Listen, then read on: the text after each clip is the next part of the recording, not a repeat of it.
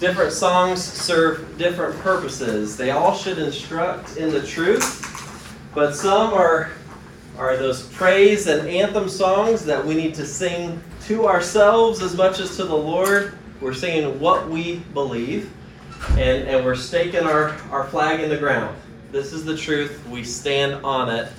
And that needs to be on our heart week in and week out. Whatever we do, whether we eat or drink, whatever we do for the glory of God. We live and aim to please Him. And as part of that aim to please Him today is we need to understand how we fight the battle that He has called us to in the day and time in which we live. And kids, I'm so excited that you're in here with us, and I hope that you have one of those kids' booklets. That's going to come in handy, all right? Because I want to see afterwards if you were able to circle all of the key words that I used through the message. And I'll give you a hint. Some words like armor, belt, truth, peace, breastplate. That's a big word right there. You make sure to circle those when I tell them, and you can draw pictures of what we're describing, because this is a great passage to help us visualize what God is talking about. Thank you, Pastor Dennis, for those visuals. You know, what is a visual for? It's to teach us and instruct us in something. So I invite you to turn with me to Ephesians chapter 1 this morning and chapter 6. So the first and last chapters of the book of Ephesians in the New Testament. You'll want to hold your place there. If you're searching online, you can maybe mark 2 tabs there. Because we're going to need to remind ourselves of both. And as you turn there, I'm sure some of you have some favorite movies where there are battles being fought, good and evil, right and wrong, or America versus the British, or some famous tale from history. And usually in those movies, there's always a famous speech, right? A famous speech that's going to get those troops roused up and ready to go. It's going to bring them together. It's going to encourage their hearts. It's going to inspire them. And I don't know how it works in the real world. Is it whichever side gives the most rousing speech? That's in the movies. That's how it works, apparently. But I think of movies like Braveheart or Lord of the Rings. There's several powerful speeches given at crucial times. I love Lord of the Rings. Or what about Friday Night Lights? You know, those high school football players in Permian, Texas, and or any given Sunday. It stirs your heart and it gets the troops together. And if you're watching the movie, it brings you in on the action as well. You're excited about that.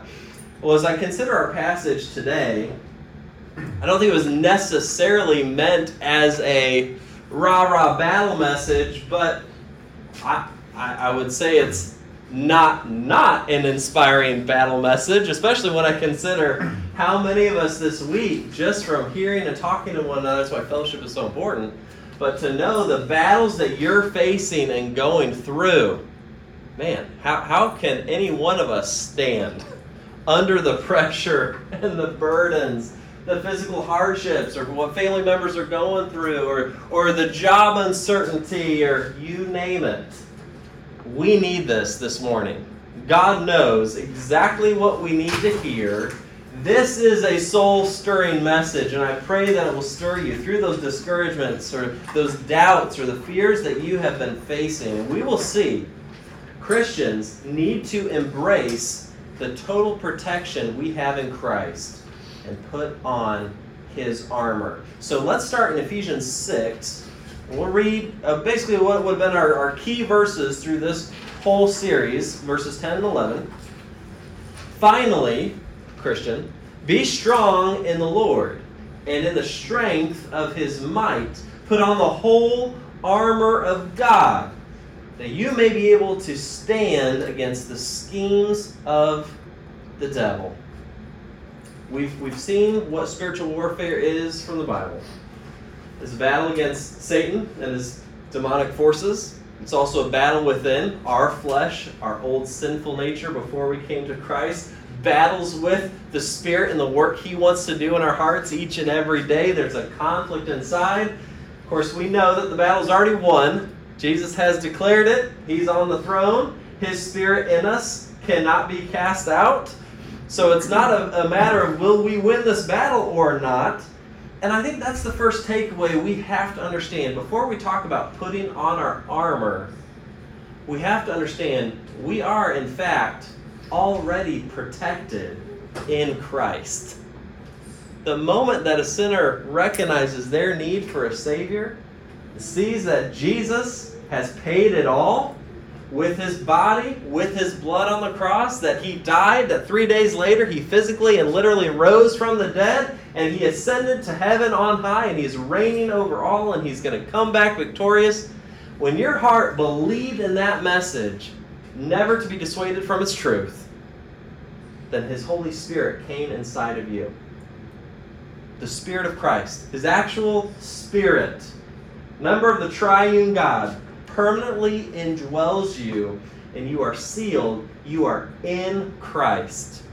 It's one of Paul's favorite terms in all of his letters. You can read them. Anything that ends in iams or ems, in Christ. You are in Christ. You are hidden in Christ with God. He is in you. You are in him. It's a permanent marriage that will never be dissolved, because Jesus does not divorce his bride. You're protected. You're in him. The cornerstone has you. Now, we feel weak. We feel helpless. We should. We are not the anchor in this relationship. But that also means on our worst weeks, the anchor holds on to us. No matter what, we're protected in Christ. So now, hold your place and jump with me to Ephesians 1. And let's remind ourselves, oh my goodness, if I drop that pen one more time, just go in the pocket. This is some of the blessings we have in Christ. Look at Ephesians 1:3. Well, actually, why don't you scan Ephesians 1:3 through 10, and I'm just going to bullet point listen there for sake of time, because we can't jump to the practical effects of the gospel if we don't remember the gospel. So the gospel tells us that blessed be the God and Father of our Lord Jesus Christ. He has blessed us in Christ with every spiritual blessing in the heavenly places. So there's spiritual blessings. And he goes on to tell us, he has adopted us as sons. That's verse 5. He has chosen us. He has loved us. He has pursued us. Calls us again his sons. He shows us grace upon grace. We're told in verse 7 that we have redemption. We have been freed from our sin. We've been freed from the shame of our past, present, and future through his blood.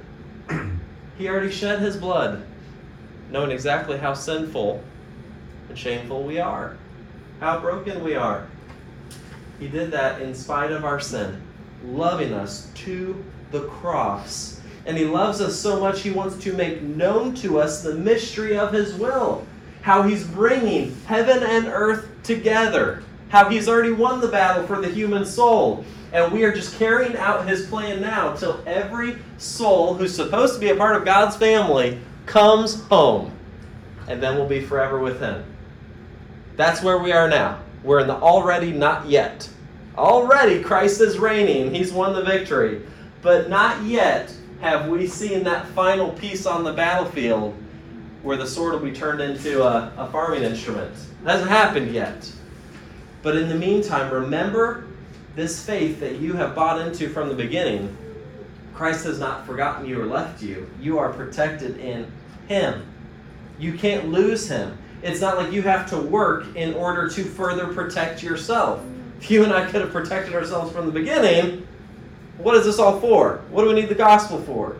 We're hopeless. Jesus is the hope. And if he's in you, now when we say put on our armor, we understand this is something that's already inside of us. It's Christ. It always has been. It always will be. And it's a big difference in a mindset that we're not fighting in order to achieve salvation. If that's your mindset of the gospel, every week is going to knock you on your tail. You're going to hate it, and life is going to be misery. That's where the enemy wants to keep you, because you didn't do good enough. You didn't obey enough. You didn't read your Bible enough. You didn't listen in church enough. You didn't share the gospel enough. What a miserable life. You will never measure up. Christ says, I know you don't measure up. The truth is, I came to be your fullness. I came that your joy might be full. So trust in me. We work and fight from our salvation. We're already in a position of strength. And one of my mentors and former professors, he had this to write in his book on spiritual warfare. It is the believer's position in Christ that provides the protection. The protection of salvation. The protection of righteousness and truth. On the other hand, Paul tells us that these weapons we already have been given and possessed, they need to be exercised. They need to be deployed in service of the King. So we're about to talk about some of these pieces of armor. Very important. But Jesus does not need this armor. You and I do. We need to know what to do with the power of Jesus that dwells within us. So, Christians need to embrace the total protection in Christ. And we do that by putting on his armor. So let's go to Ephesians 6, 11 through 15. We're going to look at 3 pieces of armor this week, and we'll finish up next week. Let's see. Oh, I'm on the wrong page. Pardon me. So put on the whole armor of God, that you may be able to stand against the schemes of the devil. Verse 13. Therefore, take up the whole armor of God, that you may be able to stand or withstand in the evil day, and having done all, to stand firm. Stand therefore, having fastened on the belt of truth, and having put on the breastplate of righteousness, and as shoes for your feet, having put on the readiness given by the gospel of peace. You want to see how tightly Jesus has you and how tightly you belong to him?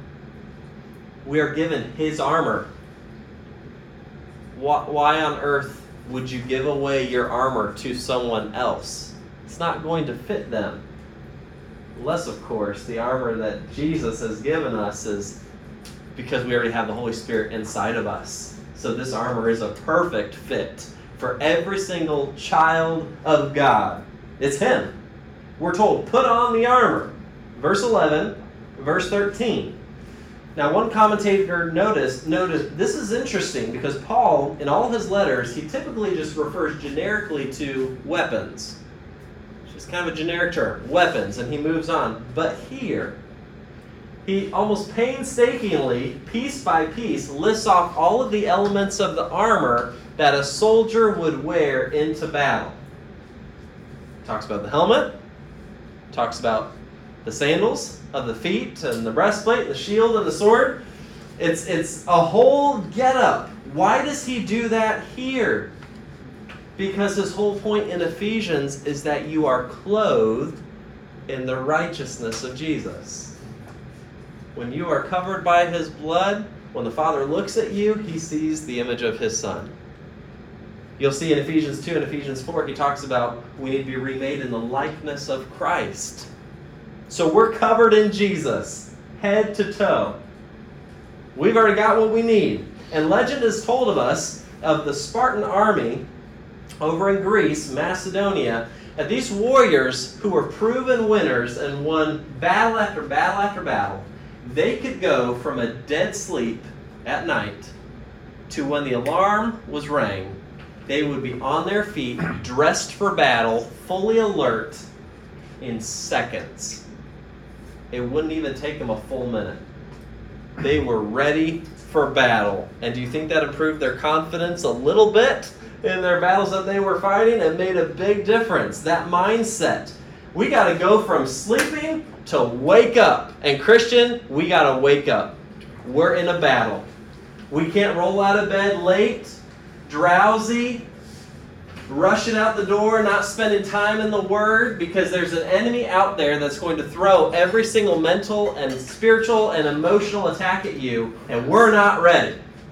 We're not ready unless we have the mindset, I'm clothed in Christ, I need to have the mindset of Christ, I'm going to put on the armor of Christ. So first armor we got to put on, the belt of truth.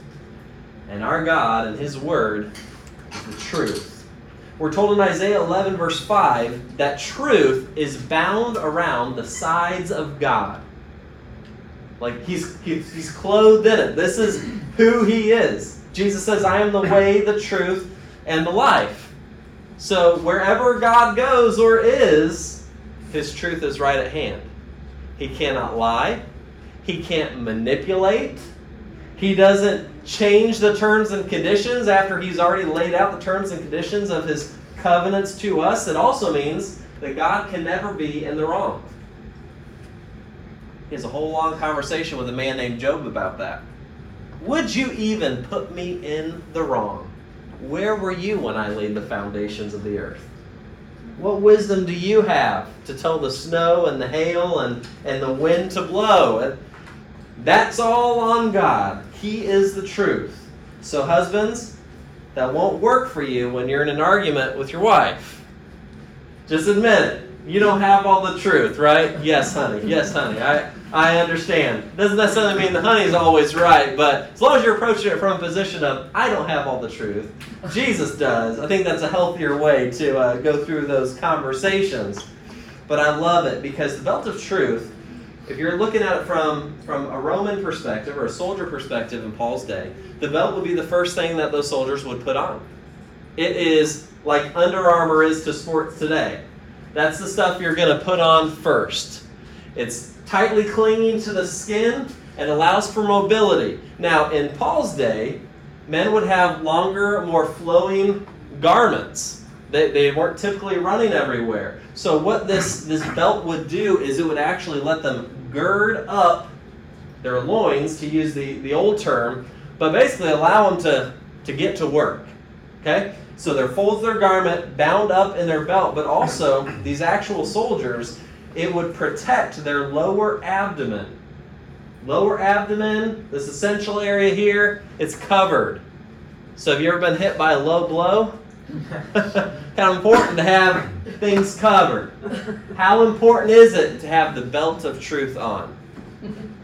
You walk out that door, the enemy would love for you to forget all the promises of Scripture that day so he can just walk right up to you, boom, take all the air out of your lungs. And you're spending the rest of the day on your back trying to catch your breath. Does God love me? Does he care about me? Does he have a plan for me? Those are all basic elements of truth in the Word already laid out for us. But if it's not put on, you're reeling the rest of the day. So gird up. Put that belt on. Remember the gospel. That before we had the Spirit of God, none of us knew the truth. We were blind. And if we were so easily led astray before, could we not be led astray again? Not like our soul would be led astray from God, but that we be confused onto the truth. We have to gird up our mind with the truth. So we're learning about God. So we're having a biblical worldview no matter what we face today. Busyness is not an excuse for us to not put on our armor. Do you think a Spartan soldier is going to be too busy to put on his armor before he runs out to fight? Not a chance. Because the armor is part of the victory. You got to have your armor on. Take the time. Bind your mind in the truth. Center your life on his plans. And can I give one sad example from Scripture of when someone did not do that? How that went for him. You look at a man named King David. Had a great relationship with God. I envy it in many ways. Have you read the Psalms that he wrote about his love relationship with God? My goodness, this man was so gifted, such a humble servant king. But in 2 Samuel 11:1, we're told that one year in the spring, when kings are supposed to go off to battle, David remained at Jerusalem. He took a spring off from his warfare and responsibilities. He said, you know what, I'm busy. I got things to do. I'll manage things back home. Next thing you know, he's walking up on his balcony, which apparently he wasn't too busy because he had time to walk up on his balcony, sees a woman. I think most of us know the story from there. Leads to murder and deceit, adultery, the death of a child as a consequence, and then all of David's children that were killed as a result down the road. Those are all fallouts and consequences of his decisions. He just took a spring off. What's the big deal? Because when you're not putting your armor on, you are susceptible. you are weak. And it can have devastating consequences, if not on your life, on the lives of others. So we don't want to take one morning off. We don't want to take one day off. Let's see, those of you that are keeping track, how long is a typical Sunday morning sermon? According to a church. That's true. Depends on the church. Or depends what mood Pastor Josh is in on the day. I think I average, because I do the sermon audio editing, I think I average around 38 minutes is about where I'm at. Sometimes I go towards 40, sometimes last week was 35. So we'll see about this week. But about 38 minutes. And I got thinking, how many minutes are in a week? It's 10,080. Do you want to know how many minutes what percentage out of the week is that sermon? It's 0.003%. So if you're thinking, oh, I heard a good sermon on Sunday morning, that will carry me through my week. Oh no, my friend. This is the starting point. You have to daily put on the belt of truth. And we live in an era in a society where we have the whole counsel of the Word of God. If this intimidates you, not sure how to read it or where to start, that's where discipleship comes in. And church, we are a church that will help every single one of us fully know and understand and live this Word. But you got to put the belt on. You got to be willing to do that and develop that quality time. So immerse your mind in God's truth each day. Different ways to do that. Audio Bible, reading a chapter a day. There's different apps that help you track and keep along with that. But I also want to encourage you, one way you put the truth on is to share it with somebody else. If truth ends with you and you don't pass it on, are we really advancing the gospel against the evil one? Take ground. And it helps cement it in your mind as well. When you pass it on to your family or your coworker or you post it on social media, it wraps it in your mind and it adds permanence to the fact that God's kingdom is in fact coming into this world. And then I want to encourage us, how do we put on the belt of truth? One way is to just avoid deceiving people. We should be as far away from manipulation and deceit and lies. That's the enemy's work. I want no part in that. Just a couple days ago, a breaking headline about this leading church leader lied on his resume. Why? Why? You're covered in Christ. What do you have to prove? Don't listen to the lies of the enemy. Avoid deception. Speak the truth. There might be consequences, but God will see you through. Secondly, we need to put on the breastplate of righteousness. That's verse 14. So it's just one after the other. First, put on the belt, but don't stop there. Put on the breastplate of righteousness. Again, going back to Isaiah. In Isaiah 59, we're told that Yahweh, the self-existent God, He has a breastplate of righteousness. It's that exact turn of phrase. We're supposed to see God in His holiness, in His righteousness. He's wrapped in it. And He gives us that same breastplate. Now, we're told in Philippians 3:19 that the believer has the righteousness of Jesus. It's Him. He enables our heart to now live rightly with God and with others. So the heart is the battleground. The heart is also, you can't understate the importance of your heart relationship with God. Your tenderness to the truth, your love for God, your love for others. Because as the heart goes, so goes everything else. Now, to speak of a Roman armor, they could wear two different kinds of breastplates. One was they had metal bands on the sides and they were connected with strong leather in the middle here. It's kind of overlapped and woven here so to protect you against those sword strikes. Kind of think of like a rib cage almost. You got those metal ribs. Another type of breastplate was the chainmail. That was made link by link, linked together, and they just put it on, covered. Either way, you got to make sure this is protected. You got to make sure someone can't just walk up behind you and get you in the back, right? You've got to protect the essential organs. So what does that mean spiritually? It means what Paul told us in Ephesians 4:24. Put on the new self, created after the likeness of God. in true righteousness and in true holiness.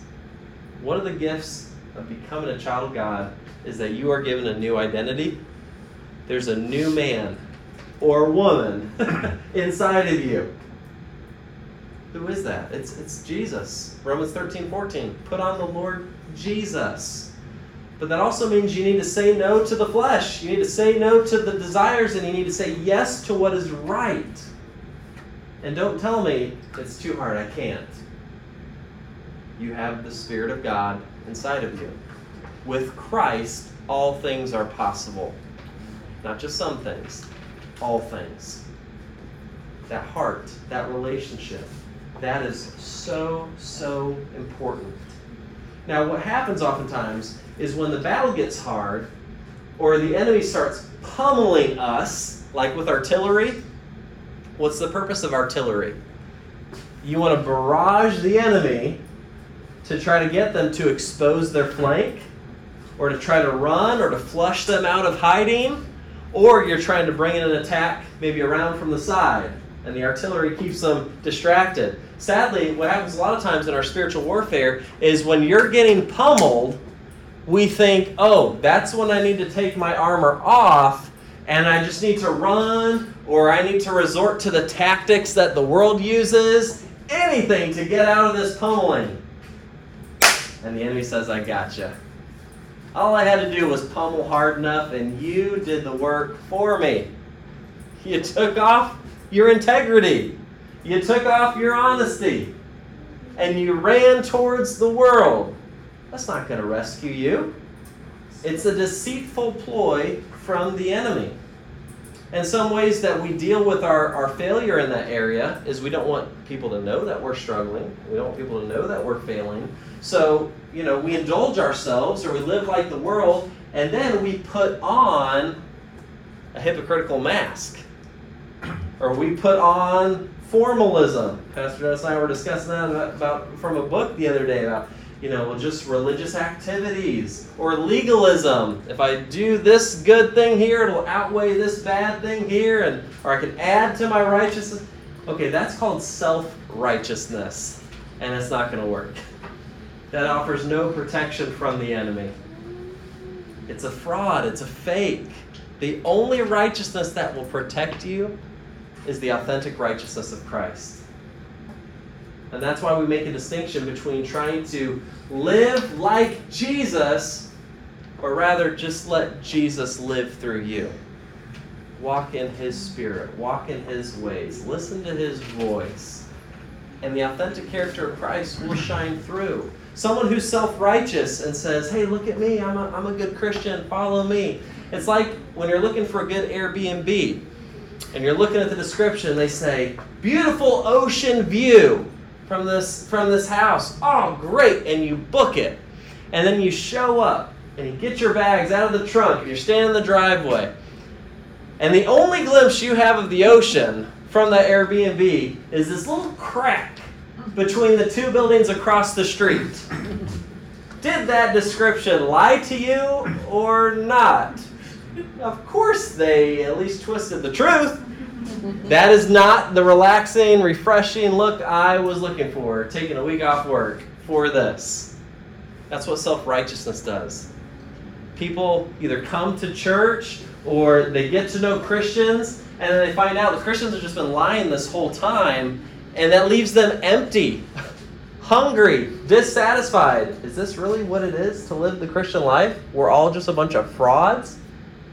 God help us to daily confess that temptation, to live as hypocrites, or to live in our self-righteousness, and we put on the character of Christ.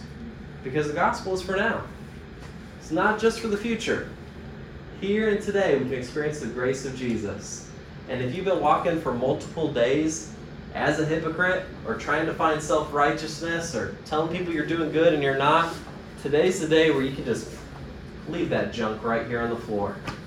Grace is near and can be found. In church, people are here because Living Hope is the real deal. They see Christ in you, and it's attractive. I want that to be the biggest attractant for our church. These people are imperfect, But man, they want to love Jesus, they want to live for him, they want to love each other, and they'll love me too. It is possible to live the Christian life. We got to put on our belt, we got to put on our breastplate of righteousness. Here's the third thing we need, and I'll be done. You've got to have the right footwear. You've got to have the right footwear, and it's the gospel of peace. Verse 15 tells us, having put on the readiness given by the gospel of peace. Now, it shouldn't be a secret to you, or maybe it'll be a shock to you. I cheer for the Chicago Bears. They are my team. Yes, they lost last night to the Colts, Lacey's team. But, it was a preseason game. Not a big deal. We'll bounce back from it stronger than ever. But, being a Bears fan, you do take a lot of lumps over the years. Because we are, in fact, one of the oldest NFL franchises. I think we're second oldest compared to the Cardinals. But back in 1934, we made it to the championship. We were undefeated. She's laughing already. I know. It's a Bear story, so there's going to be some laughter involved. We were undefeated. We had won back-to-back championships. We were doing great. But we had to play over in New York against the New York Giants. And it was going to be freezing cold for that game. This game, if you've heard of it, is referred to as the Sneakers game. Because it was so cold in that open-air field that it was a literal sheet of ice on the ground. So hardly anyone is making ground. Hardly anyone is scoring. They're stumbling all over each other, and no one can get their gripping. Somehow the Bears get to a 13-3 lead. But unbeknownst to them, the Giants go to the locker room at halftime, and they change their footwear. Didn't make much of a difference in the third quarter because they were still getting a feel for it. But in the fourth quarter, the Giants caught fire and scored 30 unanswered points and smashed my Bears. They just annihilated them. Exactly. So which team had the better record and should have won? I'm convinced it was the Bears, but the Giants were the smarter team, and they said, what are we slipping around here for? Let's change shoes. Once you know, about 22 years later, the same thing happened all over again. It's like unbelievable. We didn't learn our lesson. You got to have the right footwear. Now, this footwear that we're told about the gospel of peace, the word used in the Greek is hupadeo. So the word pod is that core word there. So if you've gone to see a podiatrist, you've gone to see a foot doctor, right? So you've just got to have the right footwear. And he knew, his readers knew, we will be informed in just a minute here, that the soldiers had to have their leather footwear. You're not going anywhere if you don't have your war sandals on, and it was just simply, leather that had the straps all around, and then you had hobnails, holding it together. And there was a proverbial saying that a soldier who throws his shoe, similar to a horse that throws its shoe, has lost the battle.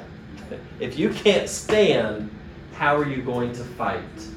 And that's what Paul is saying here. The footing of the believer is actually the gospel. The readiness of the gospel, which kind of confuses some theologians. Readiness for the gospel. So are we on the offense and we're advancing readiness? Or is it you're prepared for attacks and you can withstand? It's a bit of both. Both are necessary because you can't fight if you can't stand, but you're also not winning the fight if you're not moving forward. Isaiah 52:7 says this beautiful, beautiful picture of a messenger with the good news. How beautiful on the mountains are the feet of him who brings good news, who publishes peace, who brings good news of happiness, who publishes, salvation, who says to Zion, your God reigns. Are your feet wrapped in the gospel? Is this what your whole foundation is on? We live and move, have our being in our state of peace with God. Because we're in a war, and Satan wants us to be unsettled and anxious, and to have the opposite of peace. That's why every day we need to look down and say, who am I? Why am I here? How do I have a relationship with God? Does He really love me? You look, okay, I believe the gospel. I'm ready. Jesus has given me what I need, and I can advance bringing peace to others. That verse in Isaiah gives you the picture of a messenger coming from the front lines of the battle, running through the mountains, and the people in the city are anxiously awaiting news of the battle. Did we win? Did we lose? And the messenger is sprinting back as fast as he can, and as he gets closer, they see the smile on his face. We've won. How would you love to be a messenger that brings that kind of good news to the city? We've won. There's peace. Stop frantically packing up your house and getting ready to get out of here. It's okay. We've won the victory. That's the gospel that we have. We are ready to bring peace. We are ready to embrace peace for ourselves. So when Jesus tells us, go and make disciples of all nations, the nations need to know the message of peace. The message that you already have. And I pray, believe, and have accepted it for yourself. Because mankind is in a war, and for the unbeliever, that's a war against God. You're on the side of darkness. Your sin is going to bring you to the day of judgment and eternal condemnation. But God in His mercy sent Jesus to take our place on the cross. And He rose from the dead. And He said, if you believe in me, I will pluck you up from the one side and put you down on the other. And we have peace. Sure, you're still in the spiritual warfare, but wouldn't you rather fight the side that's losing and is already condemned rather than Almighty God? And we have the gospel right here. We can share the peace of God with our neighbors, because peace is a powerful thing. Why do you think Satan opposes us so hard? He doesn't want you bringing peace to people's lives. He doesn't want you bringing peace to the person addicted. He doesn't want you bringing peace to the person who condemns themselves day in, day out. He doesn't want you to bring peace to the alcoholic, because you'll actually bring healing to their lives. He hates that. We love it, because that's the kingdom of God advancing and bringing peace. So in order to do that, friends, we have to go deeper in the gospel. That's where you're going to find us week in, week out. Getting into this word, letting the gospel get in us and change us and take root, because then we have fruit and we go out. It also means you need to be in the word. You need to let the word dwell in you richly, so then you are energized to go farther. When you're talking to that person at Walmart, if you've been meditating on the word and if you've been satisfied in the gospel and enjoying the peace of Christ, there's that extra pull to say, I should say something. Hey, how can I pray for you? Or, hey, how's work going today? Terrible. I'm sorry to hear that. You guys do such a good job taking care of us. And, is there anything that, I can pray for you for? Or has anyone ever shared the gospel with you? They say no. Great.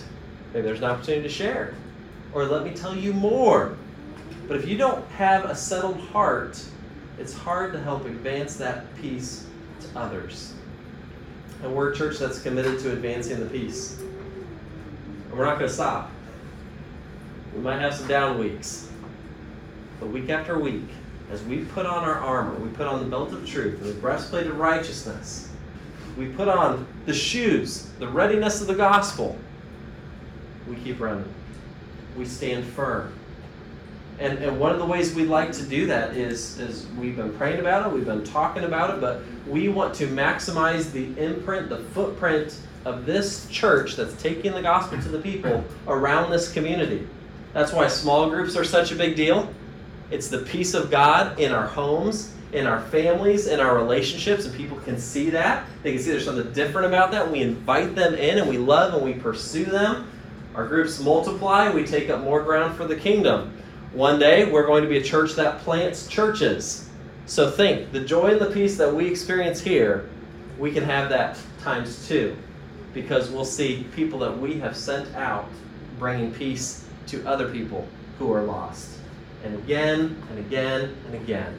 We're praying for a place where we can meet permanently, like have a lease situation. This is where you can find us. This is where you can find peace and hope, and we'll counsel people there, and we'll minister there, and we'll probably serve the homeless and the needy there. That will be our base of operations. But Pastor Dennis and I were talking, we want to ask you all to commit to invest with us so that the gospel goes forward. It's going to be a time commitment. There's going to be financial commitments. We would encourage you to consider that as well. There's serving commitments. You have to be able to go deeper in order to go farther. But we don't want to keep all of the resources and all the money and all the things for ourselves. We decided for those that give above and beyond what you're giving now, 10% of that we're going to send straight to foreign missions. We're going to send it to a translation of the Bible for an unreached people group. We're going to send it to missionaries who are on the front lines advancing peace. We want to set down roots in North Sarasota, but why can't we have an impact on the front lines over in the Middle East? That's why we're here. This generation, this time. And kids, look at me. You can take the peace of God where you guys go. You know Bible stories. You know truth about Jesus. A lot of your friends do not. And I've seen some of you already share some of those things with others at the park and at the playground. Help us take the peace of God to those who need it. Why don't we bow our heads and close our eyes?